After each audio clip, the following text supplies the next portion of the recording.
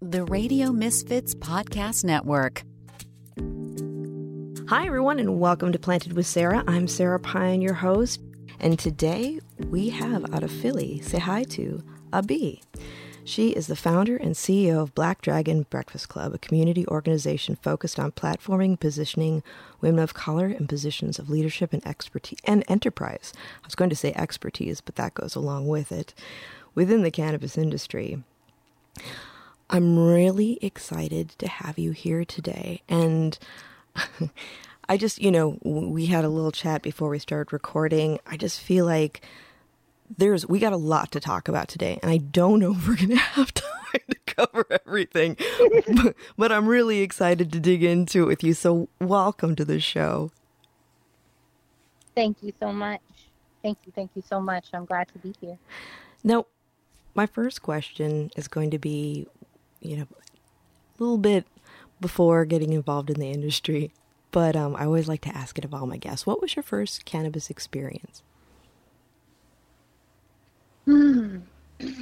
Well, I'm gonna say the first cannabis experience was me finding my mom's cannabis and throwing it in the toilet.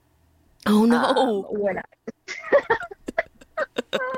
Were you a dare kid? Yeah, exactly. I basically was. I didn't know anything about it. I didn't understand what was going on. And when my mom was checking the oil in the basement, apparently you don't need to check the oil in the basement in the summer. Those are the things that were going on. So I had elders who were consuming, but I never saw it. And I actually had a friend of mine who told me, you know what they're doing. And so then, I go policing, let me go find it, throw it in the trash. Oh, that's like the earliest time, and I say that because of who I am now, and just my parents even, and their relationship with cannabis. It's interesting how much I didn't know as a young person. You were a union organizer before you got into cannabis. What? How'd you do? What happened to have you make the leap? Like, what came into play where you're like, cannabis sounds like a good idea, and I want to get into this mess? Yeah. I've been a union organizer since I graduated college. I studied ethnic studies, and I took a social movements class, and the political director spoke in that class. And in that class, I learned about why there were Koreans in Hawaii, because they were originally brought over to be scabs during a union fight. Damn, wow. And that was interesting because I wanted to understand how people got to Hawaii, because Hawaii is for Hawaiians. So why are there Koreans in Hawaii? It's such strong groups. And that's just one example. I don't mean to single out Korea in that way. But I said that all to say that class, social movements, impacted me a lot because it was learning about folks in a tough situation and fighting out of it and improving conditions. And it was fairly recent. And so I felt a little bit closer to it than perhaps the American, slave history. So when I graduated and I saw that there was a job available, I took it. And so I say all that to say, because I think the work of an organizer, labor organizer, union organizer is the exact type of skills and work you do in the cannabis industry if you care about advocacy. So I think it was a pretty simple transition. But the main, I think, catalyst was having the opportunity to live on a cannabis farm in California after I had worked my first union job, and had a pretty actually traumatizing experience from that. And I chose to go to a cannabis farm for solace, for just free, I don't know, peace. I wanted some peace. And then fast forward, I ended up coming back to Philadelphia.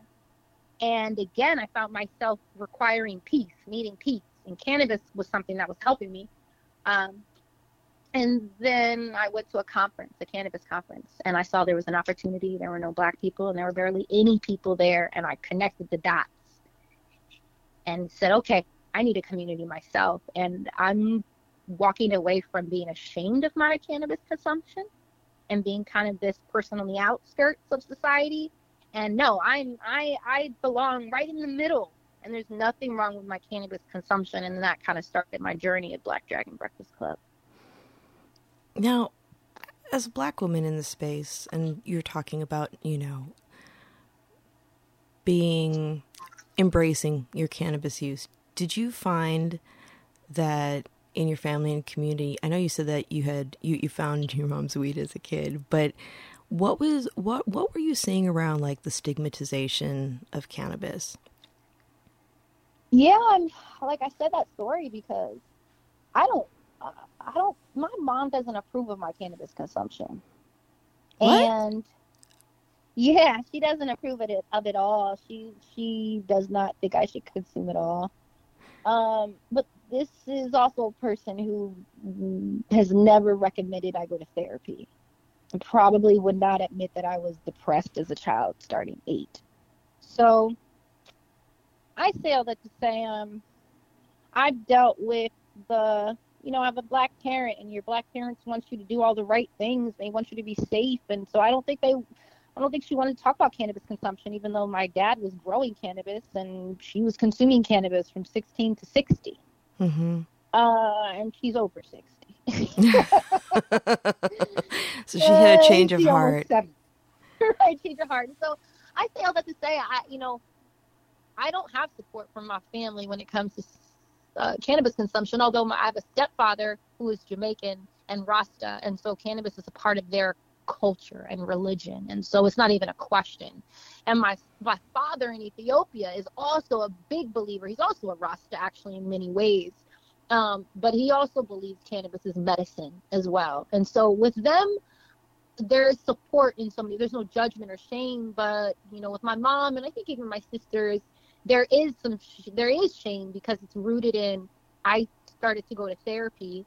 I got a medical marijuana card. I had to be diagnosed with anxiety and PTSD. And if the big sister in the family has these problems, quote unquote problems, then the family has problems. And now we're not going to pretend anymore. And now you have to actually ask me, why am I consuming? Why am I consuming in this way? What's going on? Or maybe what's wrong? And that forces other people to have to stop pretending. But that combats with their identity that relies on us pretending. Yeah. So that's what I've been actively going through. I started therapy 2 years ago. I think I have 2 of my sisters now in therapy. My mom's still not in it. And finally, having conversations with my sisters about the mental instability, the problems in our family, the generations of light-skinned people. And I am now the first dark-skinned African baby because my mother got with an African man twice. But we're not talking about the colorism. We're not talking about grandma being not breadwinner, but fighting to be a successful black woman in Philadelphia when white people don't want her to be successful. We're not working through that trauma, or the trauma of my father being an immigrant and going through a refugee camp after the Red Sea in Ethiopia where they're killing kids. And now he's in the U.S. trying to live out some American dream that don't want him here, unless it's some white lady in Santa Cruz who wants to hook up with him and have a coffee baby. So my journey into cannabis is medicine. Is now uncovering these things in our family that we have to confront. And I'm from the family where the conversation gets a little too deep and we're probably going to blame it on the society and the white man. I'm not doing that no more because there's a lot of sickness very close to me. And I'm also learning this is not something new. Everybody else's family is dealing with the same thing. Every time a new person is elected, you let go of your family members, but you're mad at some imaginary culprit. The culprit is right next door to you.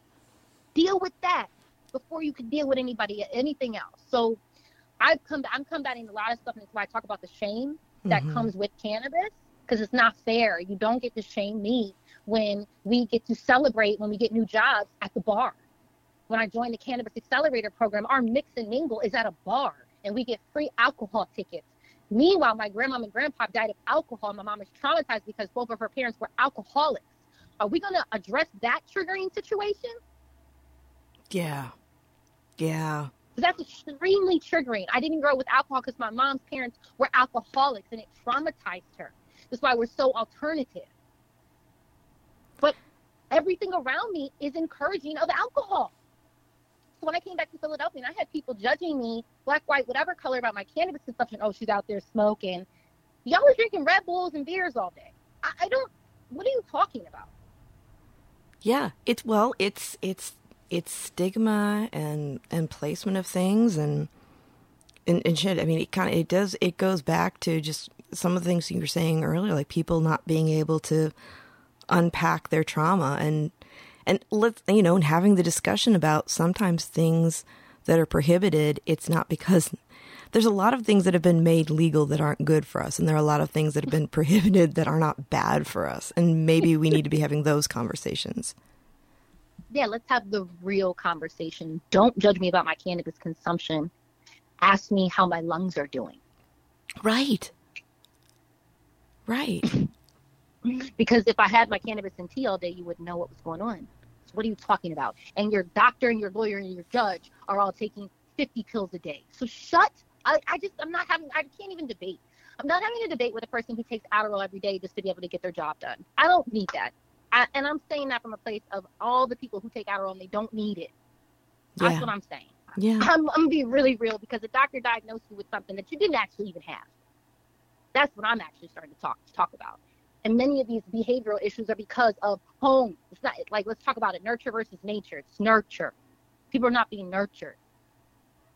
Well, we can definitely see that in today's climate. There's a lot of people who weren't nurtured that are causing chaos in our country now. Yeah, but I mean, how you got little kids shooting up people? I know. Come on. Why are we lying and saying alcohol is not making people lose their minds and escape? Why are we doing that? Why are we doing that? Money. It's not fair. And I have a friend who joined the military, and he said, you know, I couldn't smoke weed because I joined the Air Force, but that they make you an alcoholic. It's real shit. Yeah, you know, excuse my French, it just pisses me off. Oh, you can say whatever you want. Don't you worry. Ooh, it's just I don't want to debate it. It's like I was in Hawaii. I got in trouble in high school or college for having a glass pipe with me. It's probably why I smoke blunts now, because I don't like ever having a pipe with me because you can get in trouble for having paraphernalia. And I got suspended, in-house suspension. My friend who went to Lincoln, same situation, gets a $1,000 fine from the police, gets arrested, can't pay the fine, gets kicked out of school. You have a HBCU would allow white cops on a campus to arrest black students, and you call this a safe space? Now he's traumatized. Now he goes into the Air Force, and all they want to do is drink. People got guns in their hands. When are we going to admit that? I'm not debating. And I think a lot of people in the cannabis space who align with me, they're not debating. Right. That's why I'm here. I'm not debating this. I'm not playing games with you. I know the truth. Let's keep moving on. This is not mock trial. We're not in a court of law. I'm not playing the games. It's truth or not truth. Yeah. And until you're forced in a situation where your loved one or your baby is struggling to live and breathe, you're not going to understand what I'm saying. And I don't wish that on you. So get out my way. I don't wish harm for you to have an enlightened moment. Yeah, it's not up to you to enlighten people. You have a much bigger job to do. Truth be told. And I guess that's where I found the BDBC journey has been. It's so crazy when I say this, when you go into spaces where you're a founder and you're looking for money and investors, they'll say like, don't align yourself with the business. But then they'll say it's all about your story, and align your personal story with the business to get these investors. And it's this crazy balance of trying to balance business goals and people's expectations and also doing the work and also being connected to it. Because somehow this is a healing. I think everything has the potential of healing. So how do you navigate that? My team members. I have been able to build a community of team members that understand my perspective and where I'm coming from and where we hope to go, so that when I need validation or clarity about where we're going and how we're going to do it, I just have some people I can talk to that I can trust, that we can, be each other's advocates and sounding boards. It's the community. And it's like a constant reasserting of it, of who we are, why we're here, gratitude. It's crazy too to think how often you would be thanking a person and like acknowledging what they're giving you, and how they're showing up. But that's what it's been. That's what has helped me. So now I'm actually able to like lean on some team members that we can trust. And I think about that, I guess, in a way of like family. That's what family should be, the people that you can lean on and remind you of who you are and what your values are and what matters most when all these obstacles and distractions are coming your way. Yeah.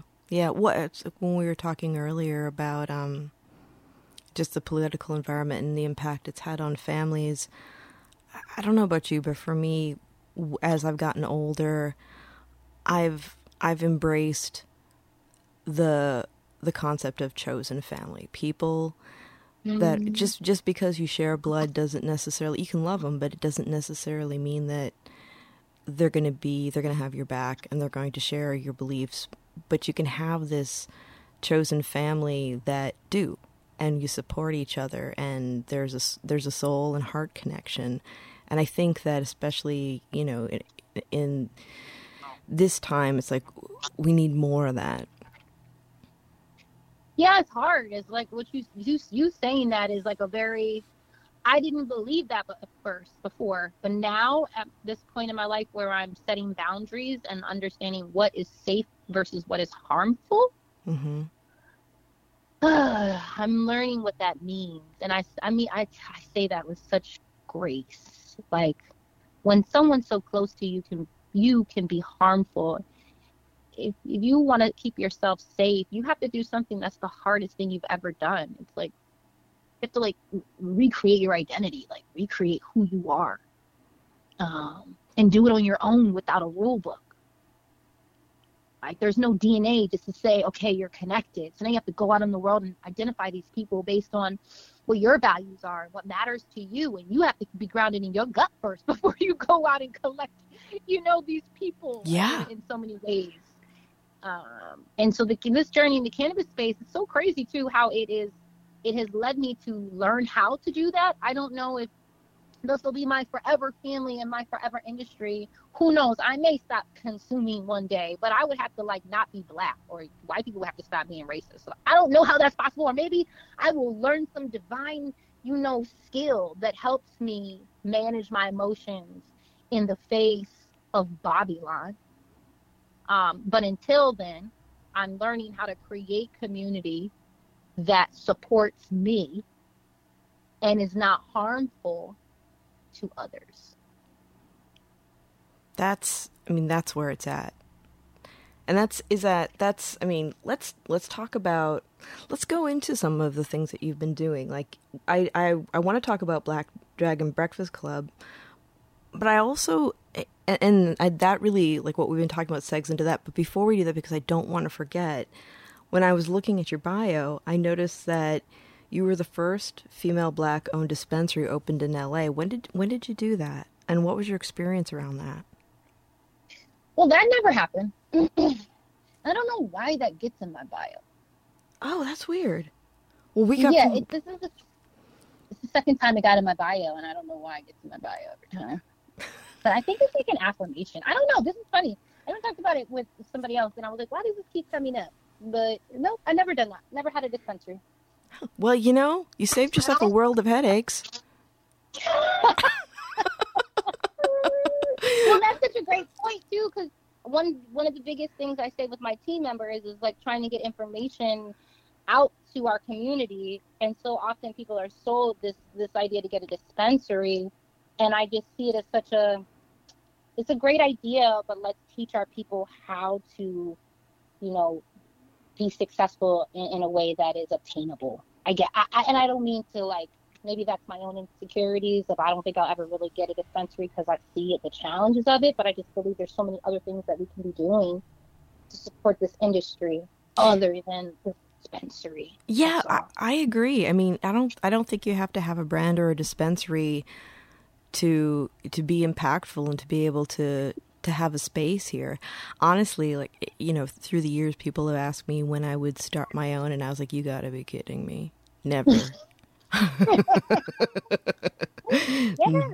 Never. It's you want to make an impact, you're just going to get stuck in compliance land and, having to just deal with all the issues that you deal with in any other industry, but you don't have the same tax write-offs. It's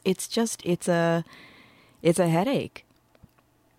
Yeah, I mean, I have a business, you know, and I see the challenges of it being associated with cannabis, and I'm always like, what am I doing? Why did I do it that way? Why did I do it that way? And so, yeah, it is hard. It is hard. The only reason I'm doing it is because so many of these other spaces don't want me. Yeah. They don't want me. Even though they say they do, they don't want my Black voice, self, integrity, love, and light. They don't. They only want it sometimes. So I gotta create a space that wants me and people like me. Well, you are creating your seat at the table, or are you creating your own table with the Black Dragon Breakfast Club? Yes, we are. We are. And just learning and navigating and being able to create a space where my team members also can navigate their own personal journey. Mm-hmm. We only bring folks that have a relationship with cannabis in some way. Even if they don't consume, they want to understand the industry and the people because they align with so many things in the industry. That matters to us. Yeah. You know, your intention in the work, because the intention will help you navigate the hard times. It will give you the desire for reconciliation in tough moments. And it will give you the understanding when you understand this is part of my story, you know, this is part of my actual trauma. So this does matter to me. And that goes the same for when I'm doing organizing campaigns. I just told someone, you know, hey, I know you want me to go on the field and do this in this state, but this is so close to home that that's actually too triggering. And I'd rather be on the end where I prepare canvassers because this work matters. So I want to be able to set the campaign up for success. I'm not just a Democratic Party trying to get answers from voters. I'm the Black woman that is suffering. Yeah.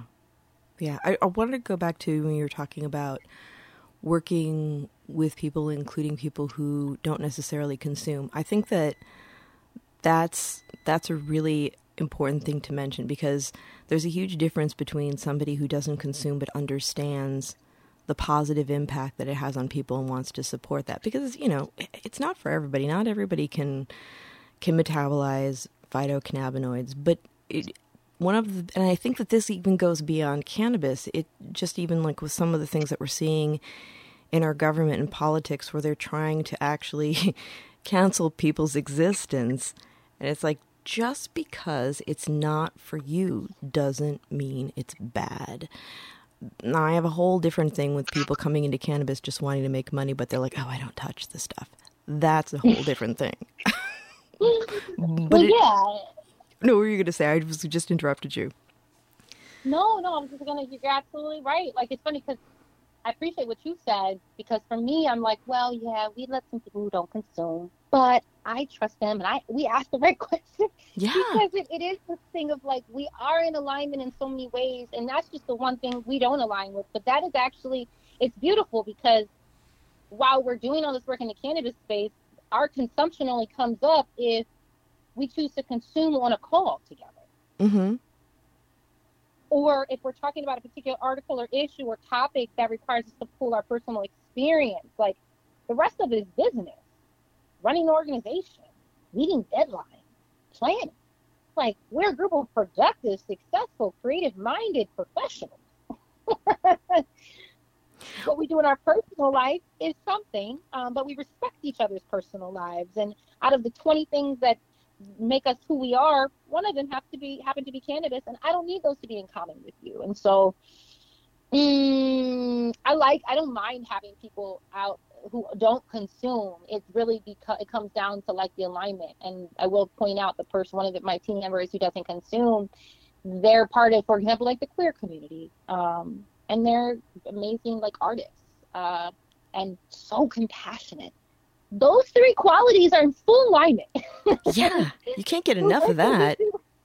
Right, in the cannabis space. So why would I not let that person in at all? And I always say to people, like, I need more people from all the other industries to join in. It's why I started Black Dragon Breakfast Club, and why I focus on changing the perception. And sometimes it's hard to find money in that. It's why I focus on kind of doing the marketing work for free for everybody. Like, I'll just do a brand awareness campaign for free. And y'all can all get my memes and my quotes and my ideas, because the industry needs it. And what are we going to be, a bunch of ants trying to be the biggest flying ant? but we're going to come together. You know what I mean? It's like, so I'll have my organization do this, and we'll figure it out, and let's bring as many people who just understand business, infrastructure, society, growing, progress to come on and support us and be a part of this movement, if you consume or not. Yeah, we need everybody on board. It's so important. And I think part of, this is just like educating people, because like we were discussing earlier, the stigma is really strong. It creates shame. People don't understand, that that's all a construct, and that actually, like, when I teach my history of cannabis class, I always get really wide eyes when I start breaking down the fact that, it has to do with greed, which is what creates so many of our problems, including racism, and it was greed, it was racism, it was manipulating society to create an end result. And we've been under that for so long. And that's, especially like when I'm working with seniors. Of course, there are a lot of really cool seniors because, they grew up in the 60s. Some of them didn't stop using cannabis.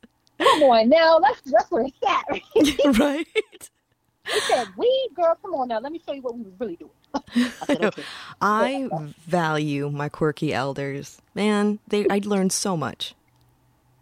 Yeah. So much. But then you have people who, fed into the stigma, and then they get into later in life and they start having issues that pharmaceuticals aren't helping, and as a last-ditch effort, sometimes they turn to cannabis. And it's amazing, like the shame and the stigma that you have to unpack with people. And then they get the relief and they're like, oh my God, this was being held for me. And then they become an automatic advocate. Yeah, well, and I think it really changes the way you look at the world, because you're like, if this has happened with cannabis, what else has this happened with? That's it. The light bulb kind of goes off, and that's why I believe it's an organizing conversation. I don't know how many times I've been asked to participate in something, and I need to spend about 30 to an hour to organize them on the same page. I'm not even doing nothing with you unless I make sure we're on the same page. Yeah. That's a lot of heavy lifting. But it's got to be done, because that's what community is, right? Yeah. That's like the intro. That's like me and you. We started this convo. Let's actually get on the same page first before we start creating together. Yeah. Exactly. It's very grounding, too. Right? You know what I mean? Imagine doing that with our family members. Imagine doing that with every moment. It's that check-in, right? It's a check-in. It's a true check-in. A present. Where is my presence right now? Yeah. And I could say that the ritual of cannabis consumption, in a way, shows us that. Is a small peek into that. Because many of us consumers know that feeling of we get grounded with that person, and then we do the work. That's what we call the rising ground. The morning time, wake up. Before you get out there in the world, you kind of get grounded, and then you go. And for some people, they need cannabis because of these, outside forces and all the things. Some people, they go to sleep and wake up and feel refreshed, and others, they carry the trauma of their 30-something years of life when they wake up. Yeah. And it's with them when they wake up, and they're expected to operate. Others go to bed with it and cannot go to sleep because of the burdens of their day and their past. Others don't want to take Advil, Motrin, and Midol. I remember my stomach burning, the lining of my stomach burning in college in Hawaii because I was taking too many Midol. Oh, yeah, that'll rip your guts up. But nobody's talking about it. Nothing. No, not shocking at all. Meanwhile, every person with organs, reproductive organs, will go through this more than likely. But we don't have some law put in place to protect the safety of our bodies and the care that is required. Interesting. Yeah, that's my husband had a show this weekend. He's a musician, and he gets a little political sometimes. Then he's like, okay, that's it for the politics tonight, everybody. But he was getting into some of the things that have been happening recently, and He's like, you know what they call animals that don't have control over their own bodies? Livestock. Oh. And everybody was like, there were people that were like, and he's like, you know, and he's like, I really believe that we have to look at, you know, the autonomy of human beings and what they are and aren't allowed to do. Especially when we're looking at women. And it's heavy. It's heavy. And people are tired and they don't want to talk about it. But we gotta. Because if we don't, we're going to be worse off. I mean, it's exhausting. And when we're looking at cannabis, like we were talking about, you know, using it to help with, you know, I think like as human beings, we're constantly striving for homeostasis, and cannabis can be a part of that if it works for our bodies. But one thing I've noticed is that those of us who use it to create homeostasis, a lot of us are coming from a place of trauma and anxiety, and it's actually helping us work with it and clear that out and get to another level. Yes, all day, every day. And if you don't admit that part, I don't know. I was the person that was all into toxic positivity. I had no idea. Oh my gosh. I had no idea what I was doing. I had no idea cannabis was even medicine. I had no idea I was self-medicating myself. I had no idea I was depressed. I was told it was a mood. I used to have eczema as a kid, even though I was a vegetarian and super healthy. I was told these things were just, oh, you're just not eating right. There's so many different things there. And we are managing PTSD, and that's when you're trying to be successful and at the top of the class, you don't want PTSD, especially when we know how the medical industry has treated women and black people. You don't want to be given a label. Even to this day, mental health is not a safe place for people. And I know that firsthand. They are not coming up with ways to manage and help people. They're giving them pills. And I'm not debating that. It is murder. Our Western medicine is murder. And Yeah. I'm not debating it with nobody. You can talk about all the great things that y'all did, figure out a cure to cancer, or get out my face. And I'm tired of y'all pretending like it ain't the food that people are eating and the stress that's causing them all these issues. Stop playing with me, Western medicine. Don't play with me, Thomas Jefferson, and all the hospitals here and all the research institutes here in Pennsylvania. Yeah, we got this many sick black people. We have a minimum wage of $7.25 in Pennsylvania. And people wonder why they're struggling. That's the federal minimum wage. Meanwhile, the state is promoting, come here and work here. I'm not debating, and I'm not playing with these. I'm not playing with these folks. Yeah. You got a whole city that's sick. We about to go into election to get a new mayor, and all we want to talk about is gun control. This was an issue before. Stop playing with me, y'all. Stop. Our media chooses to talk about things when and when we don't. Philadelphia is the ghetto when we want it to be, and Philadelphia is the greatest place when we want it to be. Stop playing with me, y'all. And I mean this from this place of like, we got to stop pretending. If we can have kids go and shoot up kids at a school, we have a critical crisis going on.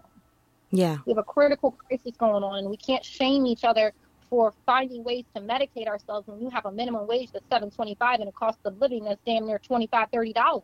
It's not adding up. And most of our black men are in jail. And we call the war on drugs criminals. They just wanted jobs and peace of mind. And we watch a show talking about white people consuming pills, and they say, oh, these people were sick. And you call black people criminals. Fix it. If you don't start fixing it, I'm not playing with y'all. You bring a Trump president, and we don't got family members getting up in people's faces every day about the fact we got a weird president that created a whole army of terrorists. I'm not pretending, and I say this from a place of a person who was on the toxic positivity, and I thought cannabis was recreational, and I was trying to be a good girl, union organizer. Call me Angela Davis.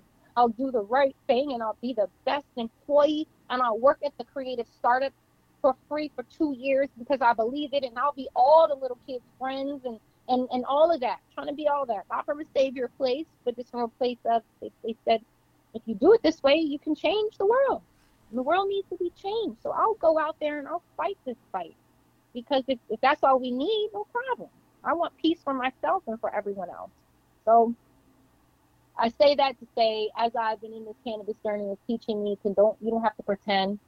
Yeah, I use cannabis to help me because this world is sick, and I'm trying my best and my hardest to show up without harming others and also protecting myself. So I'm going to honor cannabis, period. And I'm going to do what I have to do because this is my industry. And this plant helps me survive this space just the same way as I'm a singer and a producer. That's why I worked at a startup for 2 years for free, because I believe in creatives becoming entrepreneurs. So if that's all we need is somebody to go and commit and do the work, I'll do it. That's why BDBC exists. That's why we do everything that we do. Because if we need somebody to do it, we'll do it. If you need community, we're here. I'm here. You can't say that you ain't have no organization and no person or no fighter or some person to help fight the charge for free or for charge. You can't say that. And I'm not blaming no white man that I don't ever met on the problem either, because that's something I can't control. Yeah. You have to be at where you can actually make a difference. Otherwise, you're wasting your energy. But I mean, that's the thing, is going back to like when you were talking about Philly and, you know, the differing, like depending on the day, like what people are saying about it and what's going on in communities. And it's like, how can you judge the apple when the barrel's rotten? I mean, it's frustrating that, like, you say you can't find people to work. You just don't want to hire the black folks. You say there's crime here. Look at our schools. Watch Abbott Elementary. It's about Philadelphia. Stop playing with me. Stop playing with me. Where's the money for the school? Why do we have parades? I don't even know why y'all celebrating 4th of July. Go put the money in the school. Until you accept that is wrong, I'm not doing it. I'm not doing it. And I need the white progressives to go talk to the white conservatives and go handle your shit. Yeah. Yeah. I hope more of that happens. I feel like it's been really ineffective. And, you know, I keep hoping that, maybe they're pulling something together on the sidelines. They don't want anyone to know, but it's just getting scarier and scarier. No, people are just not taking accountability. That's all. I used to be the person that speaks up in the workplace, right? I'll be the martyr. I realized I should be the last person. I'm a nut. I don't see race so much that I forgot I'm a black girl. A dark-skinned black girl that's confident, that believes in herself. I'm the enemy of the state. But I'm a fucking enemy of the state. You made a switch. You went from being the canary in the coal mine to leading, and that's a huge step. Yeah, and starting with myself, right? Leading with my truth. Yeah. Leading with my truth. And that's part of why I talk like this, the energy that comes out of me. Yeah. Well, when we're looking at Black Dragon Breakfast Club, what are some of the things that you're doing that are just they're filling your heart and you're really excited about? Oh man. Well, besides creating a space for folks interested in being entrepreneurs and professionals, like literally creating a work environment where they can work with me. Is it like an incubator? Yeah, I mean, without it being an incubator and all the things that call it one. But yeah, it's rooted in incubation. It's rooted in, I'm a coach. And so I've been an accountability coach to 500 creatives in Philadelphia. As a labor organizer, I'm a leader. So I coach volunteers to become leaders. So that's what I do with my team members, right? You want to be a content writer? Well, we're going to create opportunities for you to show off and for you to improve. And I'm going to teach you how to write copy that speaks to the customer, and we're going to get it right. And we're going to work how to be a team. We may not be making all the money, but we're going to learn how to be a team and respect each other. And for my queer team members, we're going to do activations that speak to your community, and you're going to lead it. And I'm going to provide my insight but support you. So yeah, it's an incubator.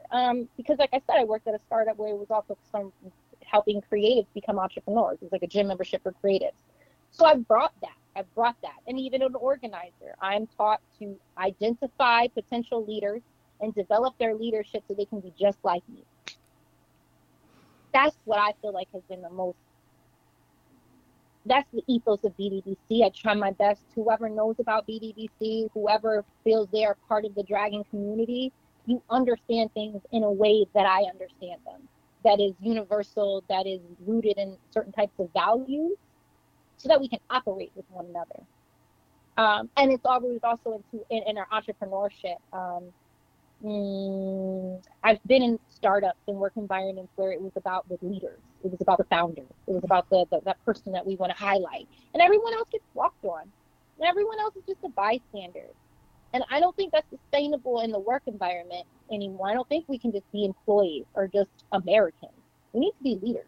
Yeah. So I need my team members to be leaders. I don't have an organization with a bunch of money that we can just spend in waste. And I didn't create an organization to just do stuff that we just play because we want to, I don't know, be on the face of an Instagram page. I don't have those resources or those times. I want to start a family one day. So everything that we're doing now has to be intentional and rooted in like a long-term growth plan in some way. So the incubation for my team members and the people we come in contact with, absolutely, because it's always rooted in our why. We are committed. My team members has dealt with the war on drugs with their close family members and works through this shame and trauma on a regular basis. The same as my other team members, a regular basis, understanding that cannabis is medicine and diving into their relationship and their shame and navigating, finding workspaces and work environments in this industry that speaks to them because we've created a safe space in our work environment. They like that safe space. They now want to find other spaces that replicate that.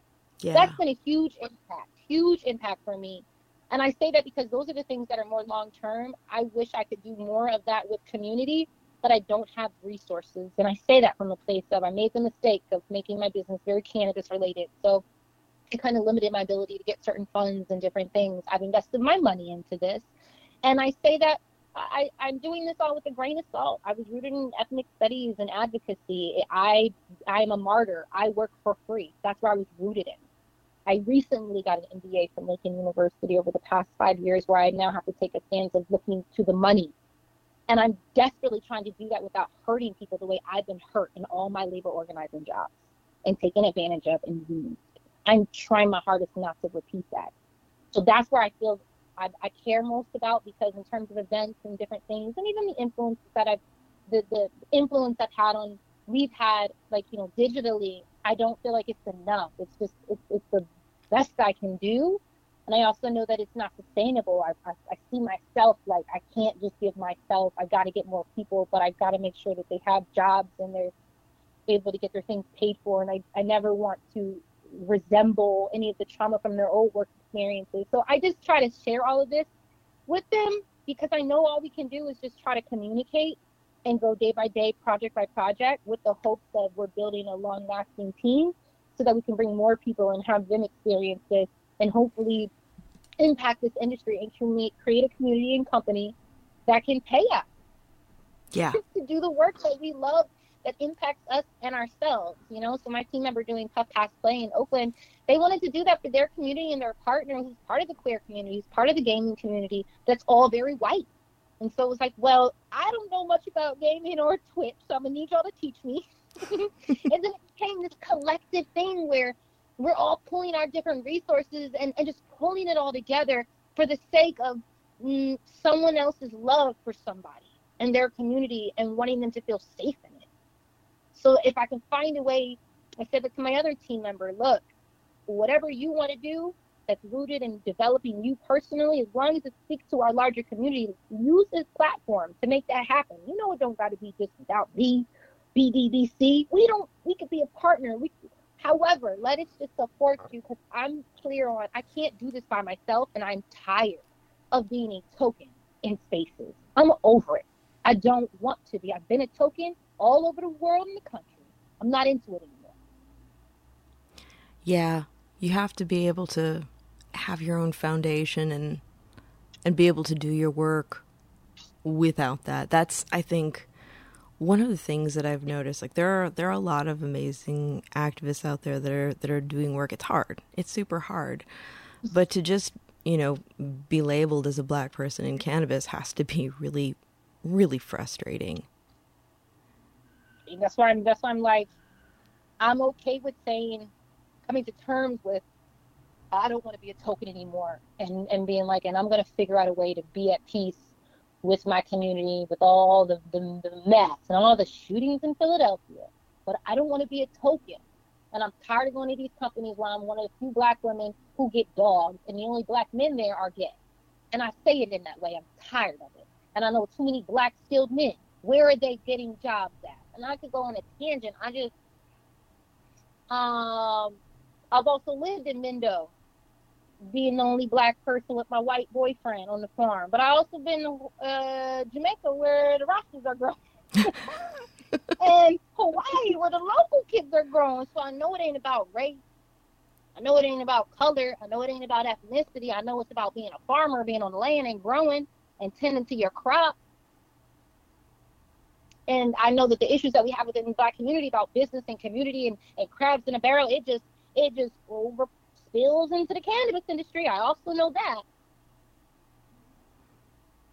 Yeah. Well, then doing all the work that you do and doing a lot of it for free, how do you fill the well? Because that's really important. I mean, you've got to get paid, and you've got to be able to be at your best, to be able to, I mean, you're a steward for all these people that you're working with in your organization. You have, from the conversation that we've had, what I get out of it is that you have a very strong sense of stewardship and taking care of people and setting them on the right path. But, how does Sehai take care of herself through this? That's a learning lesson. I'm just now learning how to be an advocate for myself. I'm just now learning that I've allowed a lot of abusive relationships in my life that are very close to home, that are generational. And I started going to therapy. I often told my team members, I'm not ready to launch this membership program. I did that for someone else's company before, done that multiple times, but I know what it requires, an ability to facilitate and manage and be able to help people unpack. I hadn't even gone to therapy, and I started Black Dragon Breakfast Club. Like, what am I doing?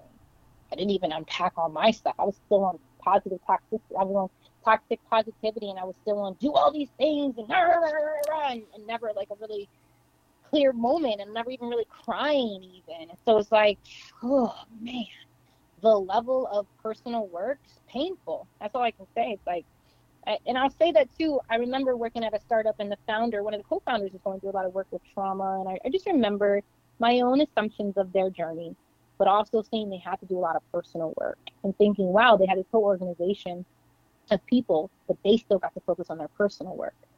And I think I thought about that. It reminded me, like, I could be a leader and as idealistic as I want, but this is going to have to start from within. And I might even miss some opportunities, but I got to get right with myself, because I don't want to be jealous of my competitors, or not jealous of my competitors, but jealous of my comrades. I don't want to be triggered by my colleagues. I don't want to be so invested in this that I'm not focusing on my personal life. Yeah. I don't want to get lost in the work. I want to be grounded, and I have not given myself an opportunity to truly get grounded and unpack some real tough stuff. So it's weird, because you have to do it at the same time as building a business, and I find myself struggling, and I share that with my team members sometimes, like, I just have some personal stuff. And it's funny, because they're kind of like, that's good.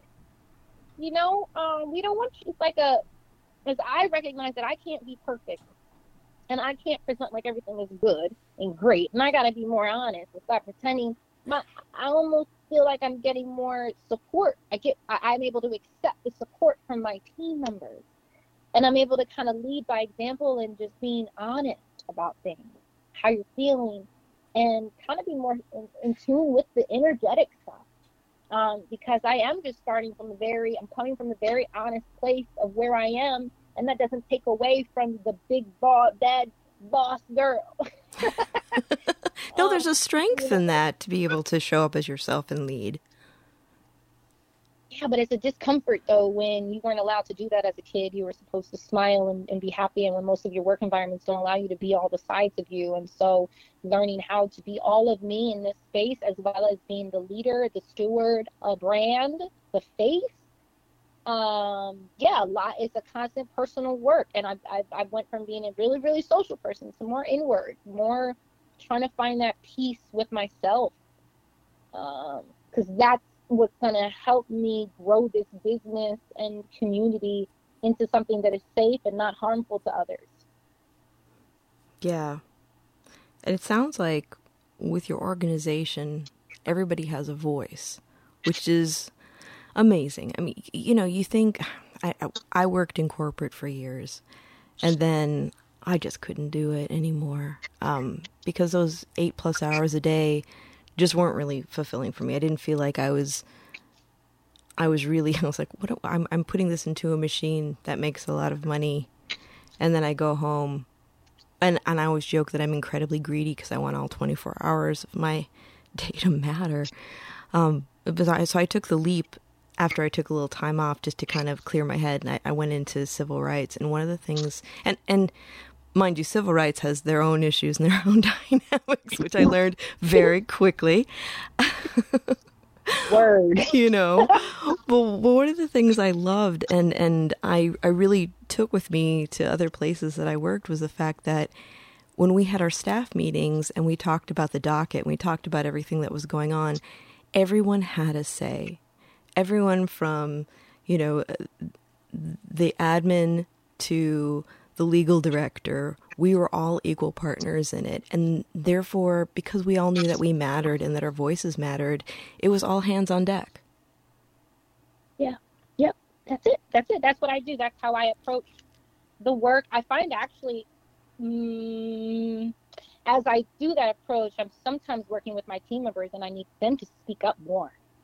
I find as I take that approach, this becomes an environment for them to practice taking up more space, and in a way that really speaks to their personal growth, and not just a way that maybe they learned or saw.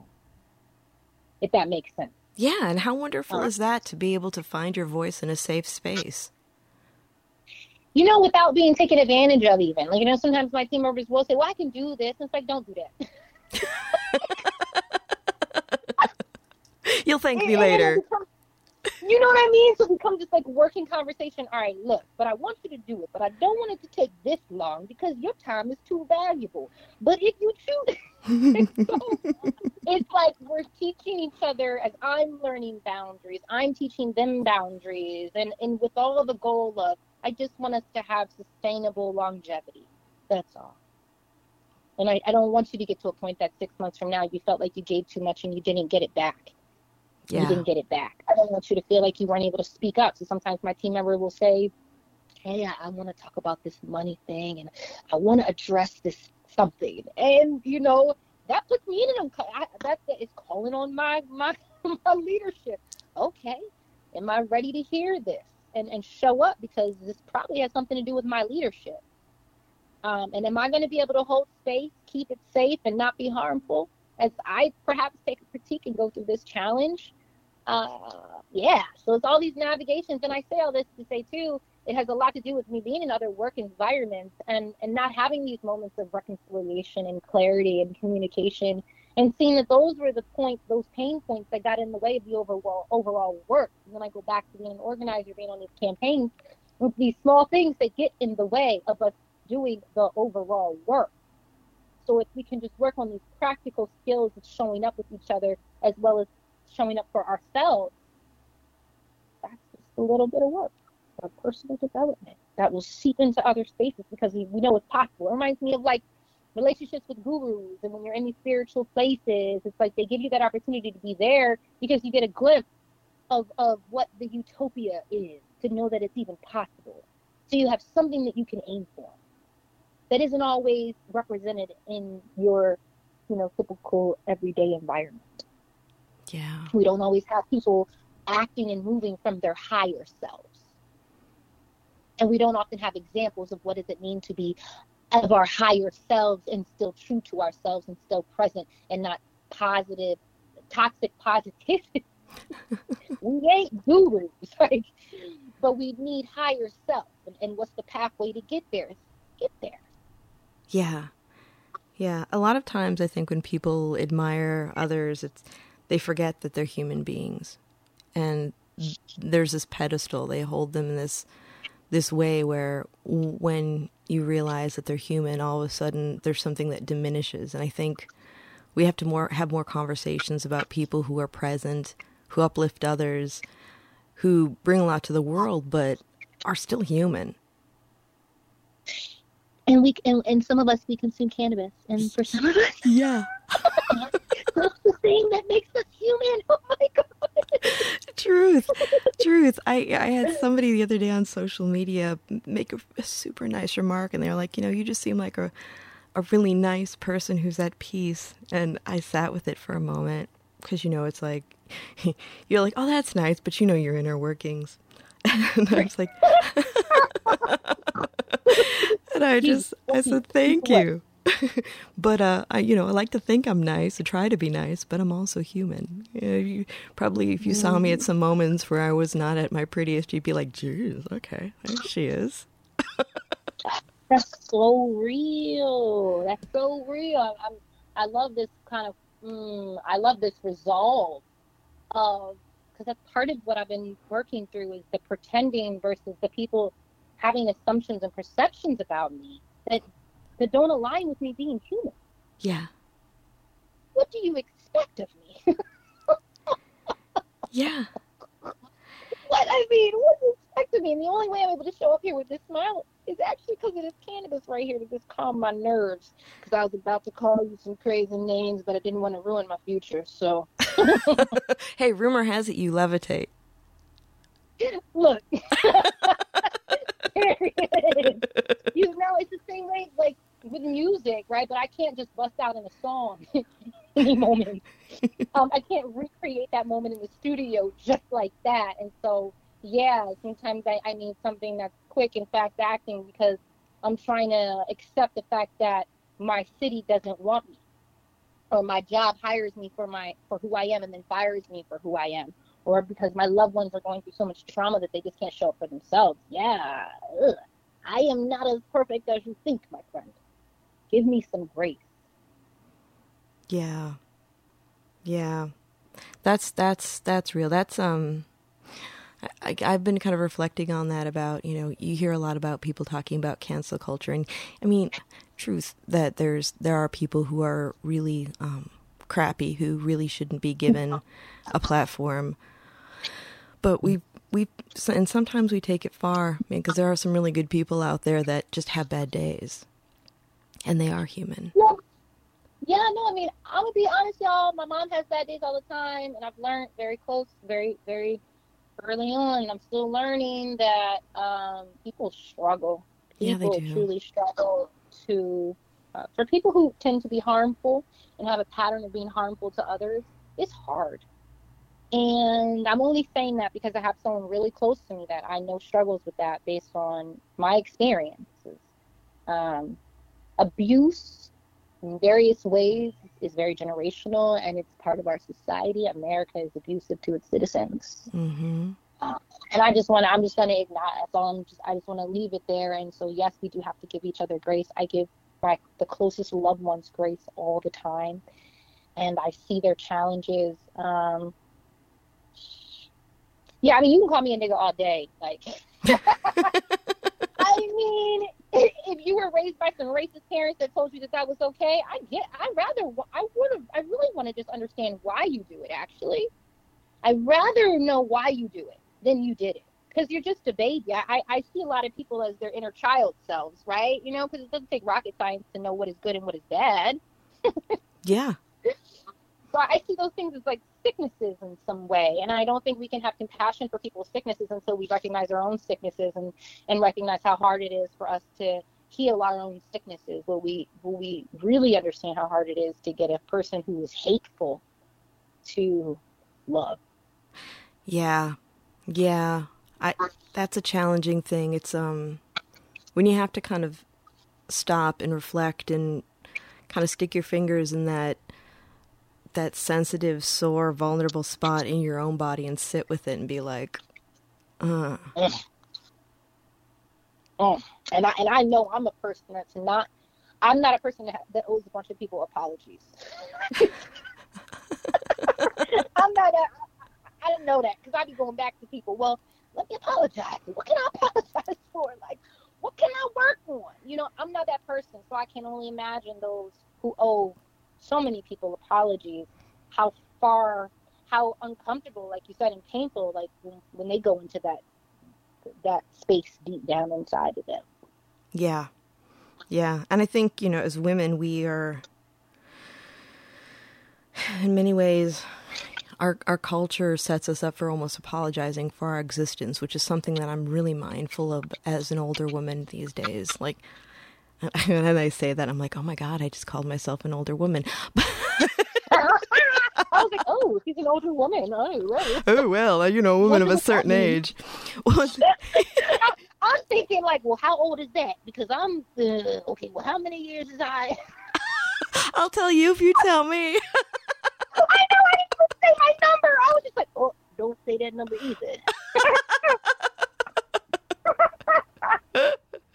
But women of a certain age have experienced things, and you either don't take any crap anymore, or you keep perpetuating your own myth. Yeah, and I'm feeling good about being around these folks who don't play that no more, and they don't perpetuate their myth anymore. I'm inspired by those folks, and I'm here looking to learn from these folks. Yeah, I hear that. Well, I mean, it's a fertile place to grow, because you may not always agree and things may not always be pretty, but you know that you're two people, or how many people you're working with, that are doing the best that they can, and you're connecting and you're learning from each other. I just find it really inspiring when people are real. And even when and I have some friends that are a little crotchety crusty, where every so often it's like, bam. And I'm like, ooh. I'll sit with that for a minute. Same. No, I know what you mean, right? Like the intergenerational connections and lessons and learnings are really cool, because I say the same thing about the younger folks too. Yeah. All day, every day, just down to like, if I hold a baby, it brings me back to my heart. It brings out that tenderness. So yeah, the intergenerational connections and learnings. Yeah. Oh yeah. I know with younger generations, it's like I love mentoring, but I learn so much. Like, it could be because, it's like I remember like watching my mother or people of her generation or even older. And there are some people who like are continual like students of the world, where they're curious about everyone and everything. But there's a lot of us that just kind of stop, and it's like we're stuck in our own generation. And I'm like, I'm not going to just listen to the music that I grew up with in high school. Right? I'm an artist. Like, what do you mean? I totally agree. Like, I'm so into the intergenerational. I think there's so much to learn from younger. I like to know. Literally, my younger sister, who's 10 years younger than me, and folks 15, all of it. I'm fascinated. Tell me what you know. What did you learn? Even learning how to manage and deal with my mother through my younger sisters was one of the first lessons of like what I can learn from younger people. Wow, you had a different perspective and approach. Therefore, the relationship is different. The trauma's all the same. The relationship is different. Thank you for that. Yeah. And it goes on and on and on. And if we could have some of this intrigue when it comes to other people in cultures and ages and just living in a different town, I'm just interested in your experience. So that then makes me think about the work that you do and amplifying it. Because as an organizer, right, it's identifying volunteers, and then the real truth is turning them into spokespersons and then paying PR companies to make sure your political campaign is successful. But at the root, it's the amplifying of the story so that people can hear and relate and feel connected and not feel like they're the only one. And that's something that you do, and I see myself doing that with BDBC, even just through my team members, making sure that their journey is amplified through the work. It's not just my experience, it's our experience and our collective experience. The uniqueness of it is also the sameness, what brings us together every day. Yeah. Now, if people want to get involved or reach out or just even learn more about what you do, how would they do that?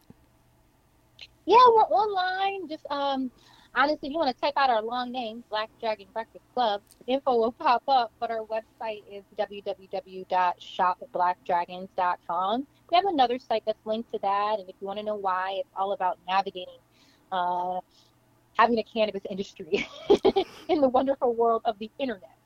But if you go to our website, www.shopblackdragon, you'll also find a quiz, a dragon quiz. And so we've had our quiz up for several years now, and it's just your opportunity to share your story, your relationship with cannabis. Sometimes we'll amplify it, sometimes we won't. If you don't want to amplify it, you don't have to share it. But it just helps me gather information, our team gather information about the folks who want to be a part of our community, want to share their story. I'm constantly learning where we're going from the people that are with us and that have been with us in the journey. So it's kind of this feedback loop. So I encourage folks to share your story, reach out to us if there's some way you want to work with us. I'm always open to take on interns. We always have a 3-month grace period. And so for those who are interested in getting the industry, I recommend, just like any other, career pathway, get an internship. And you can get one with us. And it's not about using you. It's just synergy. It's a relationship, and it's going to be rooted in your goals as well as our, overall objectives. Definitely find us, and we're a community of dragons. Are there any other ways that we can support you? Yeah, we have events regularly. Just sign up on our newsletter, and we'll let you know what's going on. And of course, we do community events and different activations. We're always looking for partners and sponsors. This work comes from us, and the cannabis industry is very new, and we do the work that every company needs: the education, the brand building, the community building and collective. And so we can help you do that. And you can trust you've got a diverse team. I don't tell people we do DEI, diversity, equity, inclusion, because it's a given. It's just rooted in who we are. That's the least you're going to get. But if you're looking for a team to grow with, who aligns with your values, we may be that person, and we love to partner and do something, together, whether it be we support you in another place, or perhaps some type of sponsorship where we can actually amplify the work that you're doing, because it's all about our collective. That's awesome. I love it. I'm so glad that we got a chance to talk today, and I'm really looking forward to seeing what you do in the future. And anytime you've got something you want to share, you're always welcome to come back to the podcast. Thank you. I'll be back when I start activating our music and the whole creative aspect of BDBC. Oh, that's awesome. Yeah, I would love that. And, if you're ever in Oakland, you got to come see me. Oh, please. Yeah. You don't test me. Don't dare me. Don't even. I shall be there. I love Oakland, Alameda. I used to always say, just one last thing, when I moved back to Philly, after I had been in Oakland and Alameda, I said, wow, Philly reminds me so much of Oakland. Interesting. And that's a whole other conversation. So I'm glad we're making these connections. Oh, me too. Yeah, I have quite a few friends that have lived both here and in Philly, and it's really interesting to see, they're like, yeah, there's a lot of similarities, and my heart's in both places. Yeah, I'm telling you. So I'm here for especially the foodie scene. So there's so many things we could talk about. I'm a foodie. I'm a hospitality girl. I'm a server too. So yeah. I love it. Yeah, I'm a total foodie too. You come over here, we'll have to smoke and go out to some good places. I'm sure you've got a few of your favorites. I definitely have some of mine, so we'll have to share some of those. You already know. Absolutely. So nice. Oh, thank you so much. And for those of you out there, remember, Planted is twice a month. If you like an episode, share it. Review our episodes. I know that we have reviews on Apple Podcasts, and I think some of the other ones we do as well. So leave your review. We really want to hear from you and, hear what you think. If there are guests or subjects that you want us to talk about, let me know, because this is really about putting out that information, communicating, and really highlighting all of the great stuff and the wonderful people who are working in this industry to make it a better place to be, because we have a unique opportunity to make a change, not only in this industry, but in the way we live life. Follow us on Planted with Sarah on IG and Twitter, Planted with Sarah Payan on Facebook. Our website is www.plantedwithsarah.com. And of course, you can listen to us on our home network, the Radio Misfits Network. Otherwise, check us out on Spotify, iTunes, Pandora, TuneIn, Stitcher, Amazon, Apple, or Google. And remember, it's a crazy world out there. Be good to each other. Stay curious. And until next time, Sarah Payan signing out. Take care, everybody.